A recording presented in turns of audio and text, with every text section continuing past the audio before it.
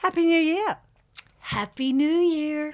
Oh, your face looks so different from when the last time I saw you at the end of last year. It's called makeup and brushing your hair. Because I think we actually haven't, until this past weekend, we hadn't seen each other for probably 7 or so weeks. And let me just say, without being rude, that at the end of last year, you looked like you were ready for the knackers you had. Your face was about a kilometre long. And you were just like, I'd say, Sales, do you want to do this? And you'd be like, what? Now do I look dewy and refreshed? Yeah, I don't know. It might be the strobe cream, but it's you're definitely looking a bit more human again. Love. Yes, I'm feeling much better after having had a break and switching off the news and just swimming in the ocean a lot and just, well, not really the ocean. I'm scared of the ocean. I was going to say when.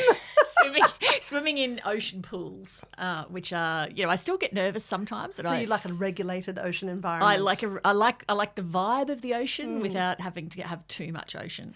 Further to our past discussion about sharks, carpet and otherwise, I spent some time in South Australia, coasted in 25 minutes before the borders came crashing down. It was like a high-speed chase. And spent some time at Henley Beach where there was shark alarms quite regularly. Oh. Yeah. Oh, very exciting. Scary. Saw some dolphins, ran from some sharks. There was one day where I was swimming in an ocean pool in the Illawarra and it was really rough swell and it was, even the ocean pools were rough and the waves were crashing over and you were sort of rocking around in the ocean pool. And I was remembering that story last year that horrified us both so much about the shark jumping into that boat. Oh, I remember. And I was thinking, a shark's going to jump over the fence. The swell's going to throw a shark over. So to be clear, did you spend your holidays just making a tour of ocean pools around New South Wales, there's so many of them, so you pretty much can, actually. So, yes, I did spend a portion of my holiday doing that, and I spent a bit of it in Queensland, and I spent a little bit of it in the Hawkesbury with you. That's right. No ocean pools involved there. No ocean pools there. But anyway, how was your holiday? Super. Did you get a lot of reading and stuff done? Oh, man, I did heaps and heaps of reading. In fact, when I was at the Hawkesbury with you, that's all I did. I don't think I spoke really 2 words to you. I just basically lay in my bed just and read clocked books. what my unmade-up face looked like and gave you the self-contrast for today. Yeah, voted with my feet.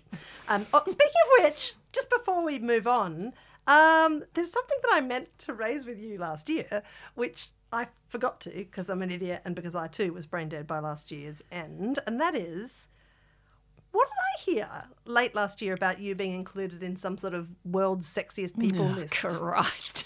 Yeah, you haven't got away with it. That's true, isn't it?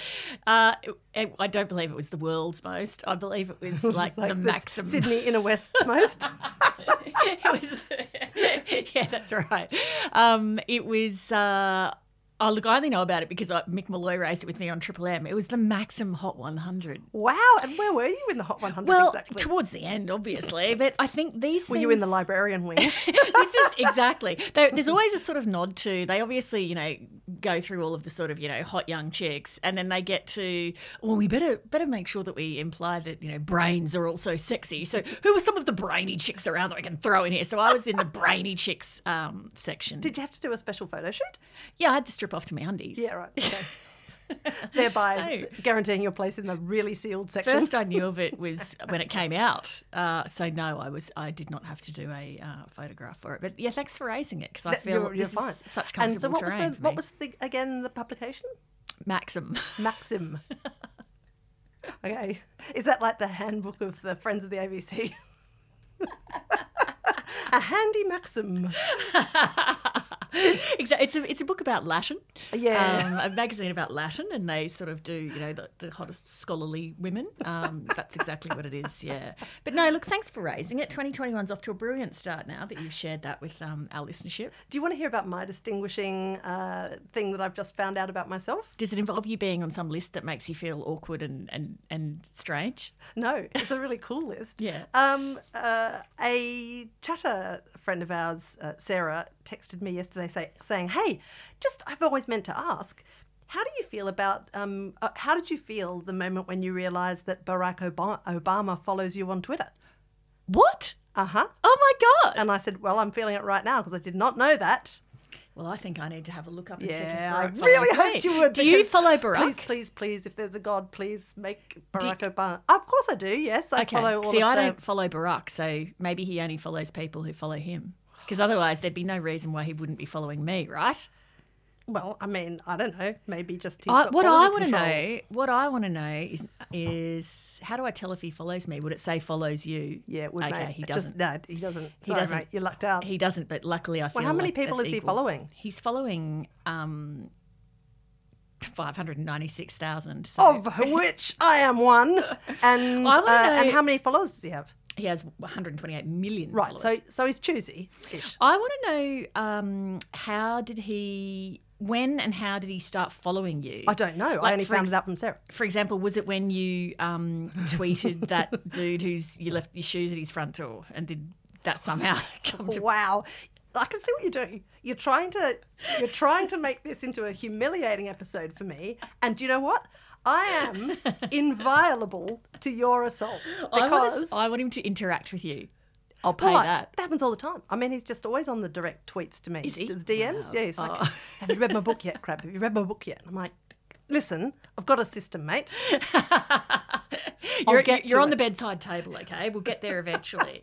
I've read your wife's and enjoyed it. Now, there's a couple of things over summer that it Oh, felt. you want to change topics? Yes. Okay. That You want to move on? It felt like absolutely everybody was watching, and surely the number one of those things has to be Bridgerton. Oh, I know. Is there anyone left who has not watched Bridgerton? Yeah, Baraka's keep just constantly asking me, what do you think of Bridgerton? Let's talk about Bridgerton. I feel like we don't catch up enough. Did you watch it? Yep, I watched it. And I only watched it because so many people had watched it. I felt like if I don't watch this, I'm going to be left out of a cultural conversation. That's what made me watch it because it's not my general. I never watched Downton Abbey. It's not my. Yep. I don't like that sort of period thing. I hate the frocks of that era. Oh, me too. Yeah, the the mono Empire boob line and the- with the mono boob Oh. and the terrible side ringlets, which I mean, It's I've mono- experimented with myself over Mono the years. boob But up, yeah. boob up top, shower curtain down below. why? And they're reticule for some Hate it. reason. And the It men's was fashion terrible. hideous. Yeah, the high pants. Fortunately, the Duke, who was the chief male character, Wow. didn't have to wear a lot of the pants. men's fashion. Okay, so a lot of thoughts. Oh, firstly, just isn't it interesting that the more dominant streaming services become, you've got this sort of weird new rating system that emerges, which is where you make decisions based on what everybody else is watching, and it's sort of not something that really used to happen in the old days of television, right? No. Yeah, because. And I'm sure you'd see ratings and stuff, and you'd have the bit of a water cooler conversation about what to watch. But sometimes now with these streaming services, they've got so much on offer. It's sort of the most easy way of kind of triaging shows, because otherwise you end up with that terrible thing, which happens to me all the time, where you think, oh, I've got half an hour before I'm completely unconscious. I'll have a look and, watch something. And then you spend 35 minutes going flick, flick, Yeah. flick, flick, flick, flick, flick, and then you're like, well, tired out now. Go to Yeah. bed. That happens to me more regularly than I'd like it to. But anyway, I too saw that this Bridgerton thing was very popular and thought, oh, I'll watch that. And awkwardly, I watched it with my 14-year-old daughter. So she, to be honest, she's actually the person who put me onto it. She's like, oh, there's this kind of costume drama thing. I'm so into it. It's about intrigue and gossip and whatever. She forgot to mention that it's also like just totally, as it goes on, gets more and more rumpage pumpage. And so we get to the end and I'm like, oh my God, this is like, I had to get her to cover her eyes on a number of occasions. I wrote down two things about Bridgerton. Number one was it's the hottest dude since David Diggs in Hamilton. No, he's not that hot.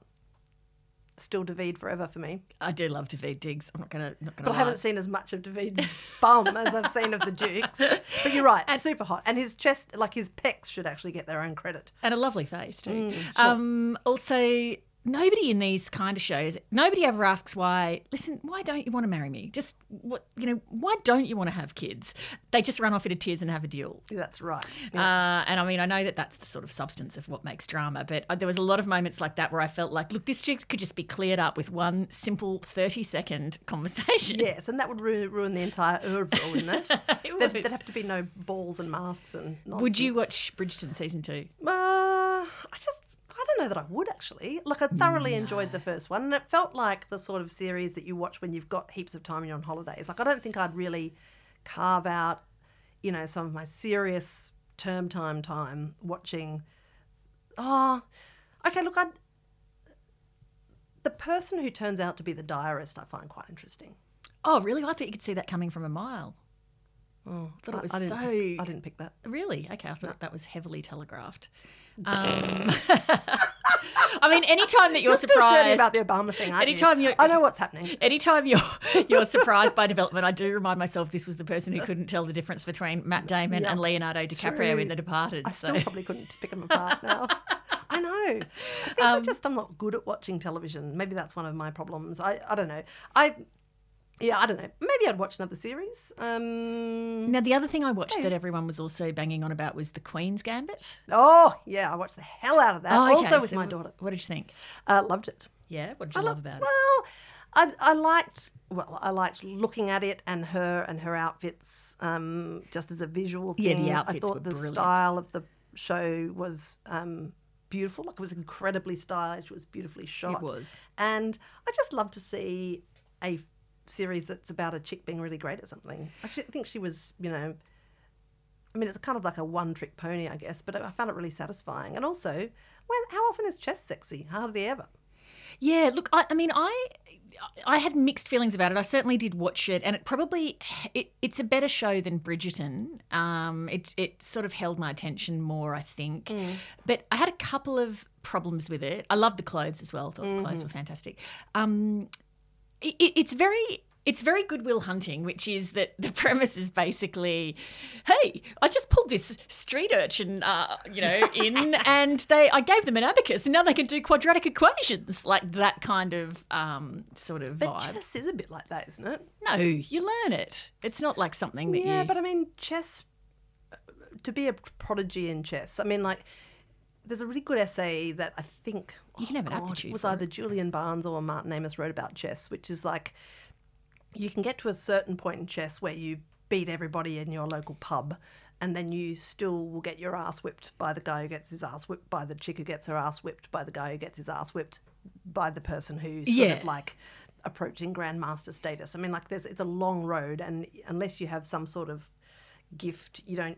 Well, you can't practice and be awesome at it. It's literally like anything. It's like music, it's like sport, whatever. Everyone can get to a level of competency, but do you have the special talent that allows you to be world class? Like, not everyone has that. So it's that combination, I guess, of work and knowledge and also some talent for it as well. And who was that? Who was that absolute?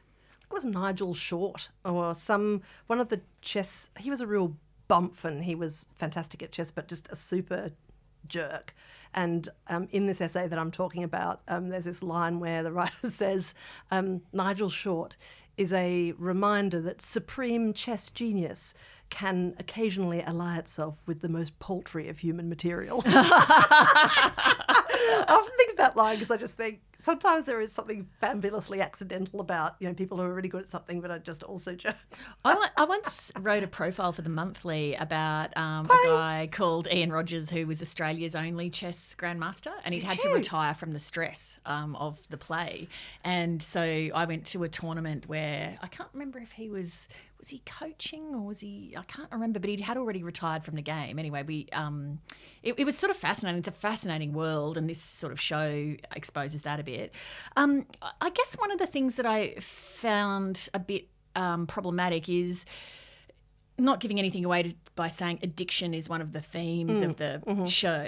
And I just don't think that addiction lends itself very well to drama, even though it often features in fiction. It's so unsurprising. So boring. And if you've had anything to do with it ever, it's boring, it's tedious, and it's repetitive, and it's the same crap over and over again. It's not remotely glamorous or interesting. Yeah. And so I find that as a sort of dramatic tool, it's boring, and it just takes up But winning time. all the time is pretty it was kind of boring balanced as up. well. So It is, although she doesn't win all the time, I guess. that's what I mean, yeah. Also, the other thing was, did you know Gary Kasparov designed the games that were played? No. Yeah, so they were What? actual real chess games that he designed for it. And For the series?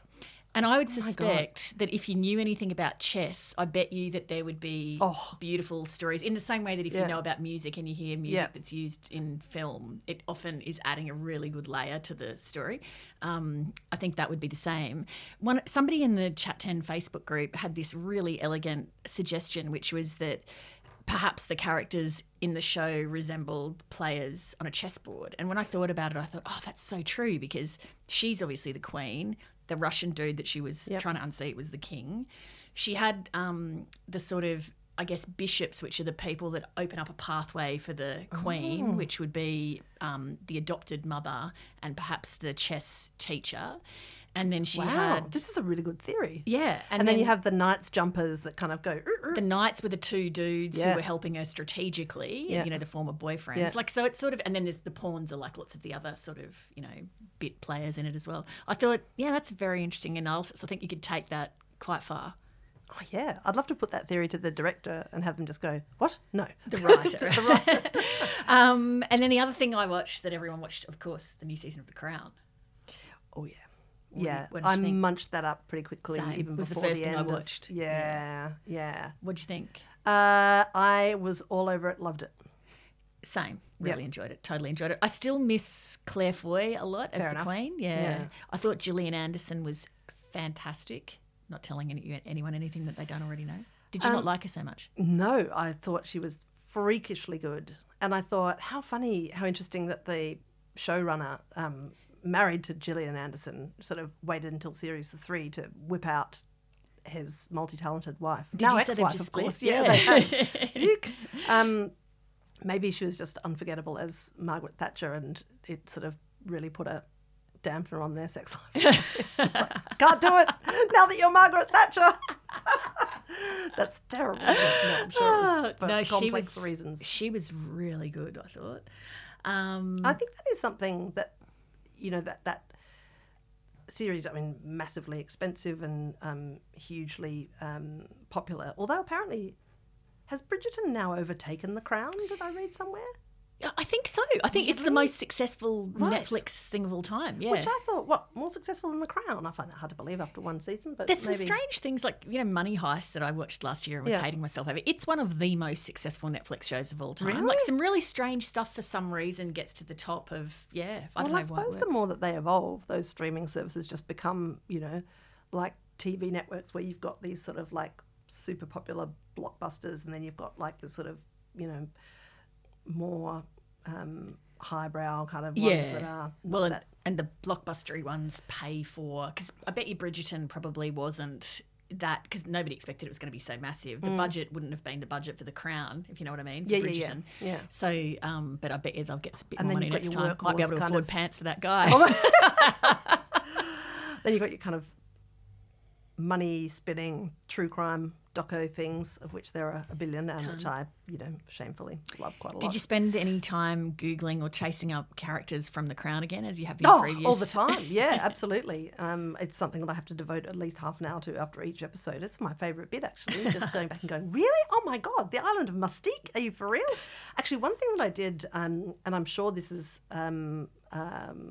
because I learned more about her in The Crown, went down a bit of a Princess Margaret wormhole over the holidays. Yeah, Well, she's fascinating. It was a one-hole wormhole, really. I bought and had no idea this book even existed, but Craig Brown, that writer who wrote the 1+1 book that we both thoroughly enjoyed. Yep. Well, he's written a kind of weird biography of Princess Margaret, and it's called Ma'am Darling, 99 Glimpses of Princess Margaret. And it's not a proper biography. It is sort of 99 little vignettes, stories of her, at a particular dinner party or an interaction with some celeb or whatever. And it is written in that sort of PC style of 1+1, but by the end of it, you emerge with quite a full picture of what she was like. There's anecdotes from her childhood, from her married days, from her, declining years. It's really interesting and, absolutely razor sharply written by Craig Brown. So I really love that. And do you feel like, does it flesh out, because I guess I've formed a view of her just from watching The Crown, because I don't really know anything else about her.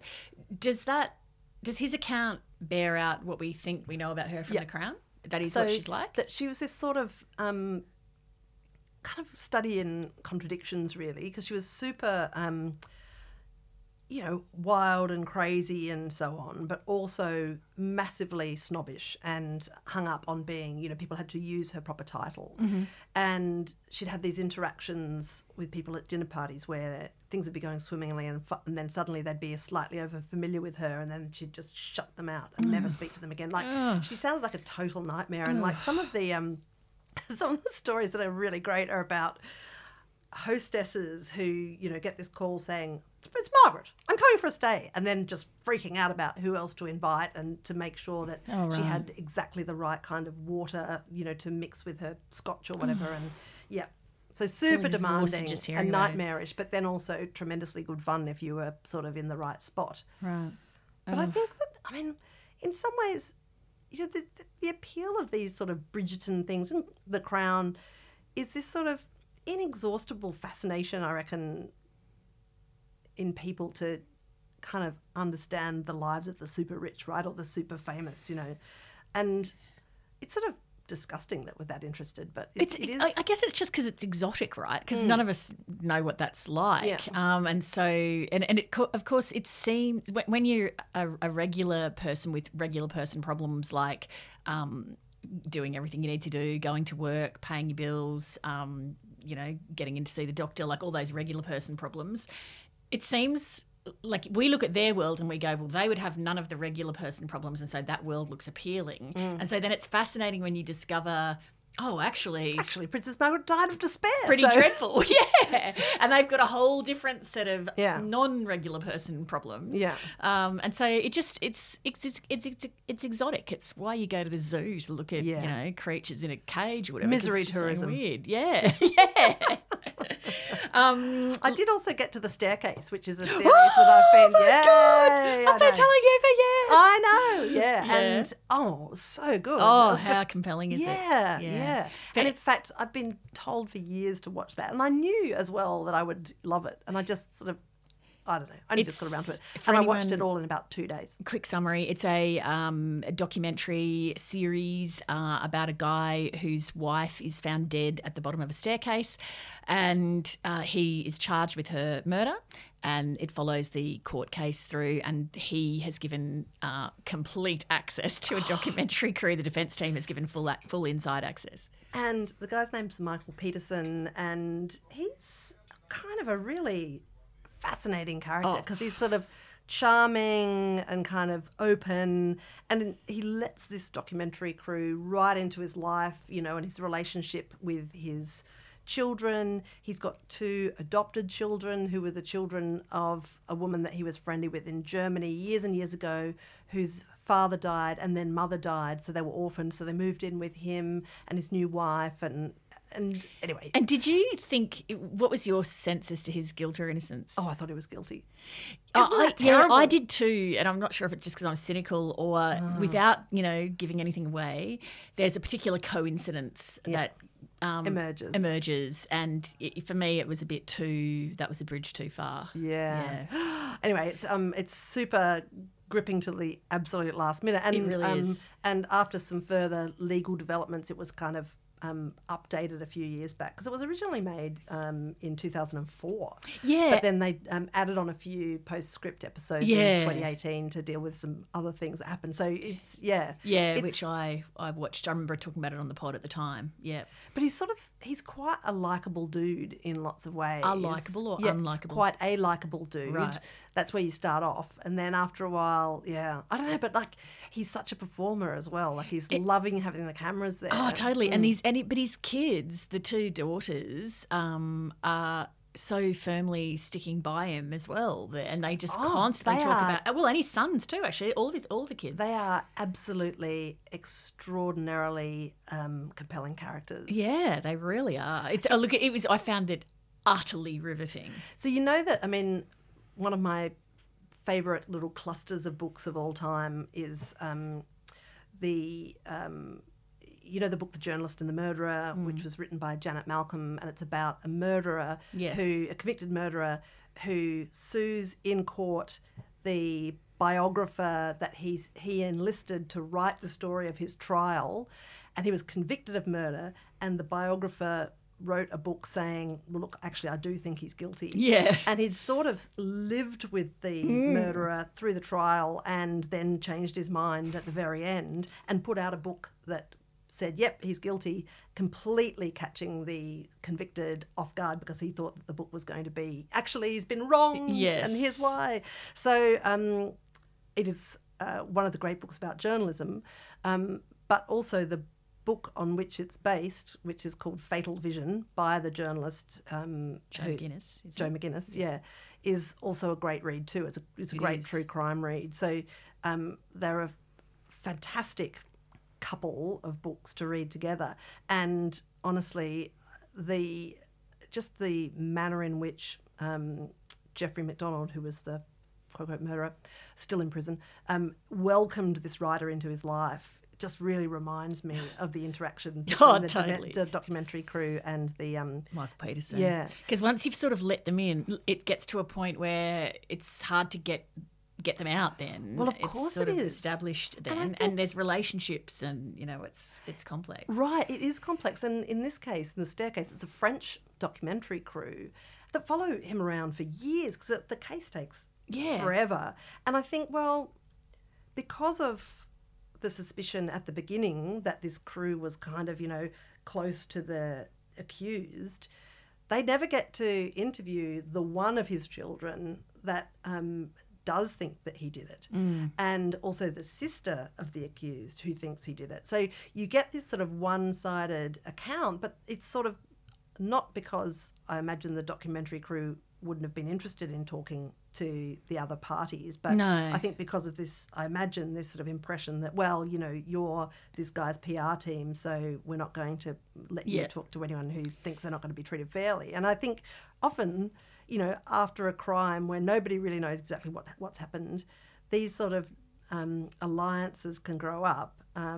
Look at Helen Garner and The First Stone, which then massively change the storyteller's ability to tell the story kind of from all sides. This question of access and the enmeshing of these relationships and documentary series brings me to something I wanted to just really briefly talk about, which is the death of Michael Apted, who is the creator and documentary maker who did the 7 Up series, which I absolutely loved. The people involved in that had mixed feelings over whether or not it was the right thing, particularly because they all were involved from the age of 7 in the original, and then it was something that they were then raises some stuck massive with. Consent issues, right? Yeah, totally. And so in 2020, the latest instalment came out, which was 63 Up. So every 7 years, these people have participated in it. It's a documentary about what their life's like at these particular points, and it's just basically a social study. And so the question now is, with the death of Michael Apted, will they do 70 Up? Because 70 Up would seem like a very fitting complete ending, because you're starting with 7. But then would there be anybody remaining with that kind of relationship with all of these? Yeah, well, no. Some of the crew I was reading this week, some of the crew have been on it since 21 Up. So there are people that have been involved for a really, really long time. One of the participants was dead by 63 Up, and then Nick, who was one of my favourites, who you might remember I wrote to and he wrote back, has been really unwell with cancer, although he was quoted in the Michael Apted obit, so he's obviously still alive. So I guess it would just depend how many of them want to participate in 70 Up. I hope that they are able to find a way to make it, because it also seems, I don't know, it seems sort of quite, like even them talking about the death of Michael Apted, I feel like would be sort of, I don't know. I guess that, you would definitely feel that if you made a final episode, not only would it round it off numerically, but also it feels like almost something that does need a postscript after it does. his death. It sort of does. And then, of course, that would feel like a real line being drawn under it. And 70 seems, because, I suppose you could keep going till the last person dies, but it's going to be a 10-minute doco by the end, because you're going to go... Tea and toast, tea and toast, tea and toast. And look, SBS has got all of them up now. I binged all of them except, I watched them all in 2019 and then I watched 63 Up in isolation. It was actually... It was one of the best things I've ever seen, but watching it all in binge like that was not a very, I don't think, emotionally sound way to do it. It was really quite rattling to watch all these people that you become quite attached to aging, for me over the course of about 3 weeks. So that was quite full on. And then when the characters died in 63 Up, oh God, it's just gutting. It's absolutely gutting. That's the exact reason why I'm scared about going back. I think I've watched the first 2.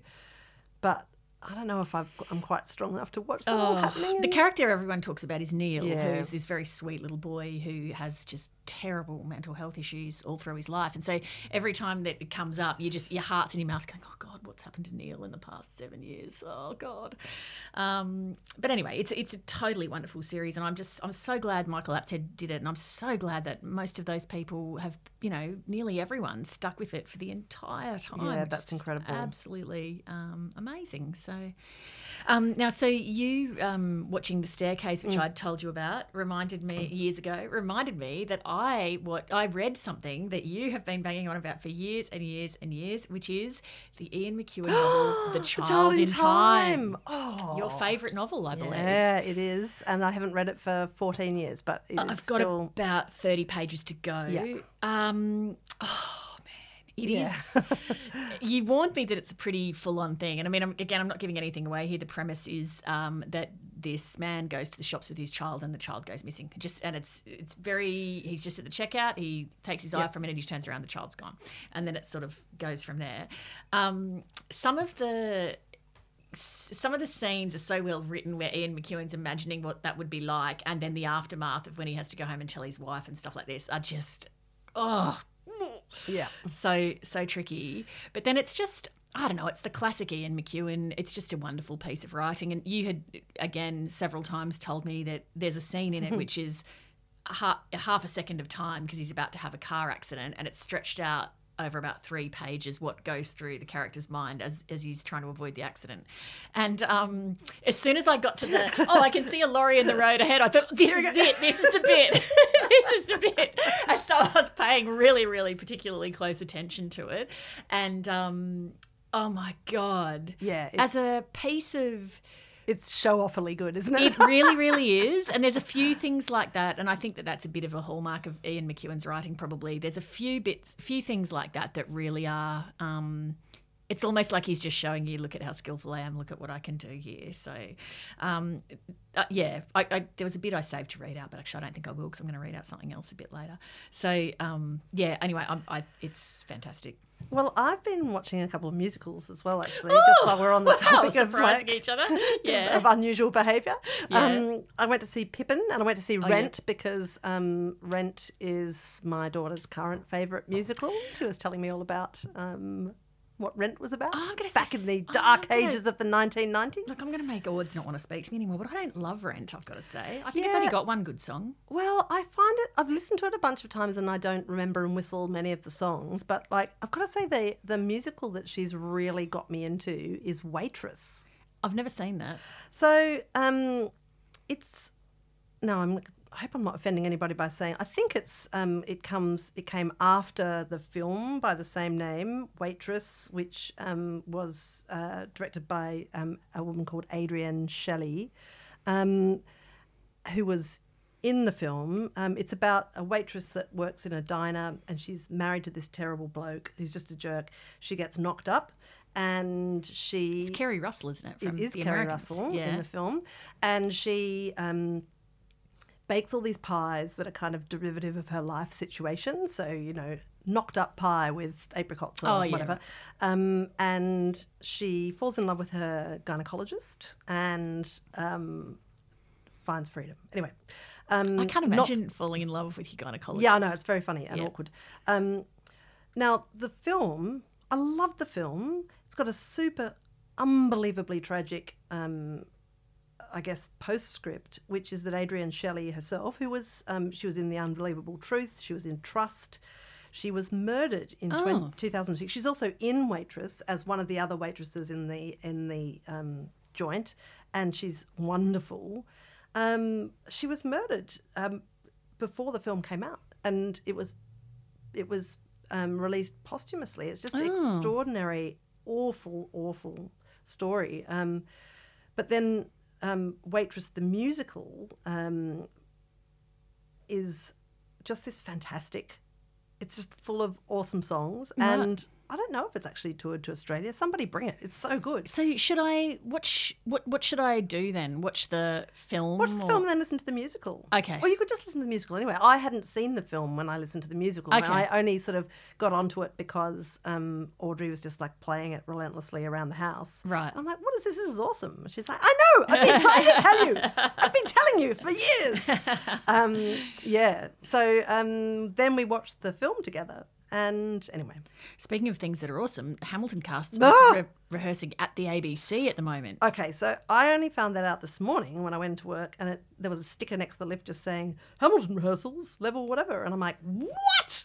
So I feel like I really need to keep my cool around this group of people. I could immediately, I could definitely blow and just start leaving my shoes on their doorsteps or whatever. But when I texted you in a state of like, oh my God, I sent you a picture of the thing, the little sticker. I'm like, oh, they're in the building. And you're like, oh yeah, I saw them yesterday hanging out. I'm like, oh, first with the news. Thanks for letting me know. What's wrong with you? I got distracted. I'm sorry. Oh, Should have gotten onto it. I'm so excited about that. Well, shall we leave this here and then Should we just leave this here? reconvene at Have we got the time? on another occasion? I find it hard to believe you don't have your eye on the clock. Certainly do. Does Mummy say we're out of time? Mummy says we are out of time. Okay.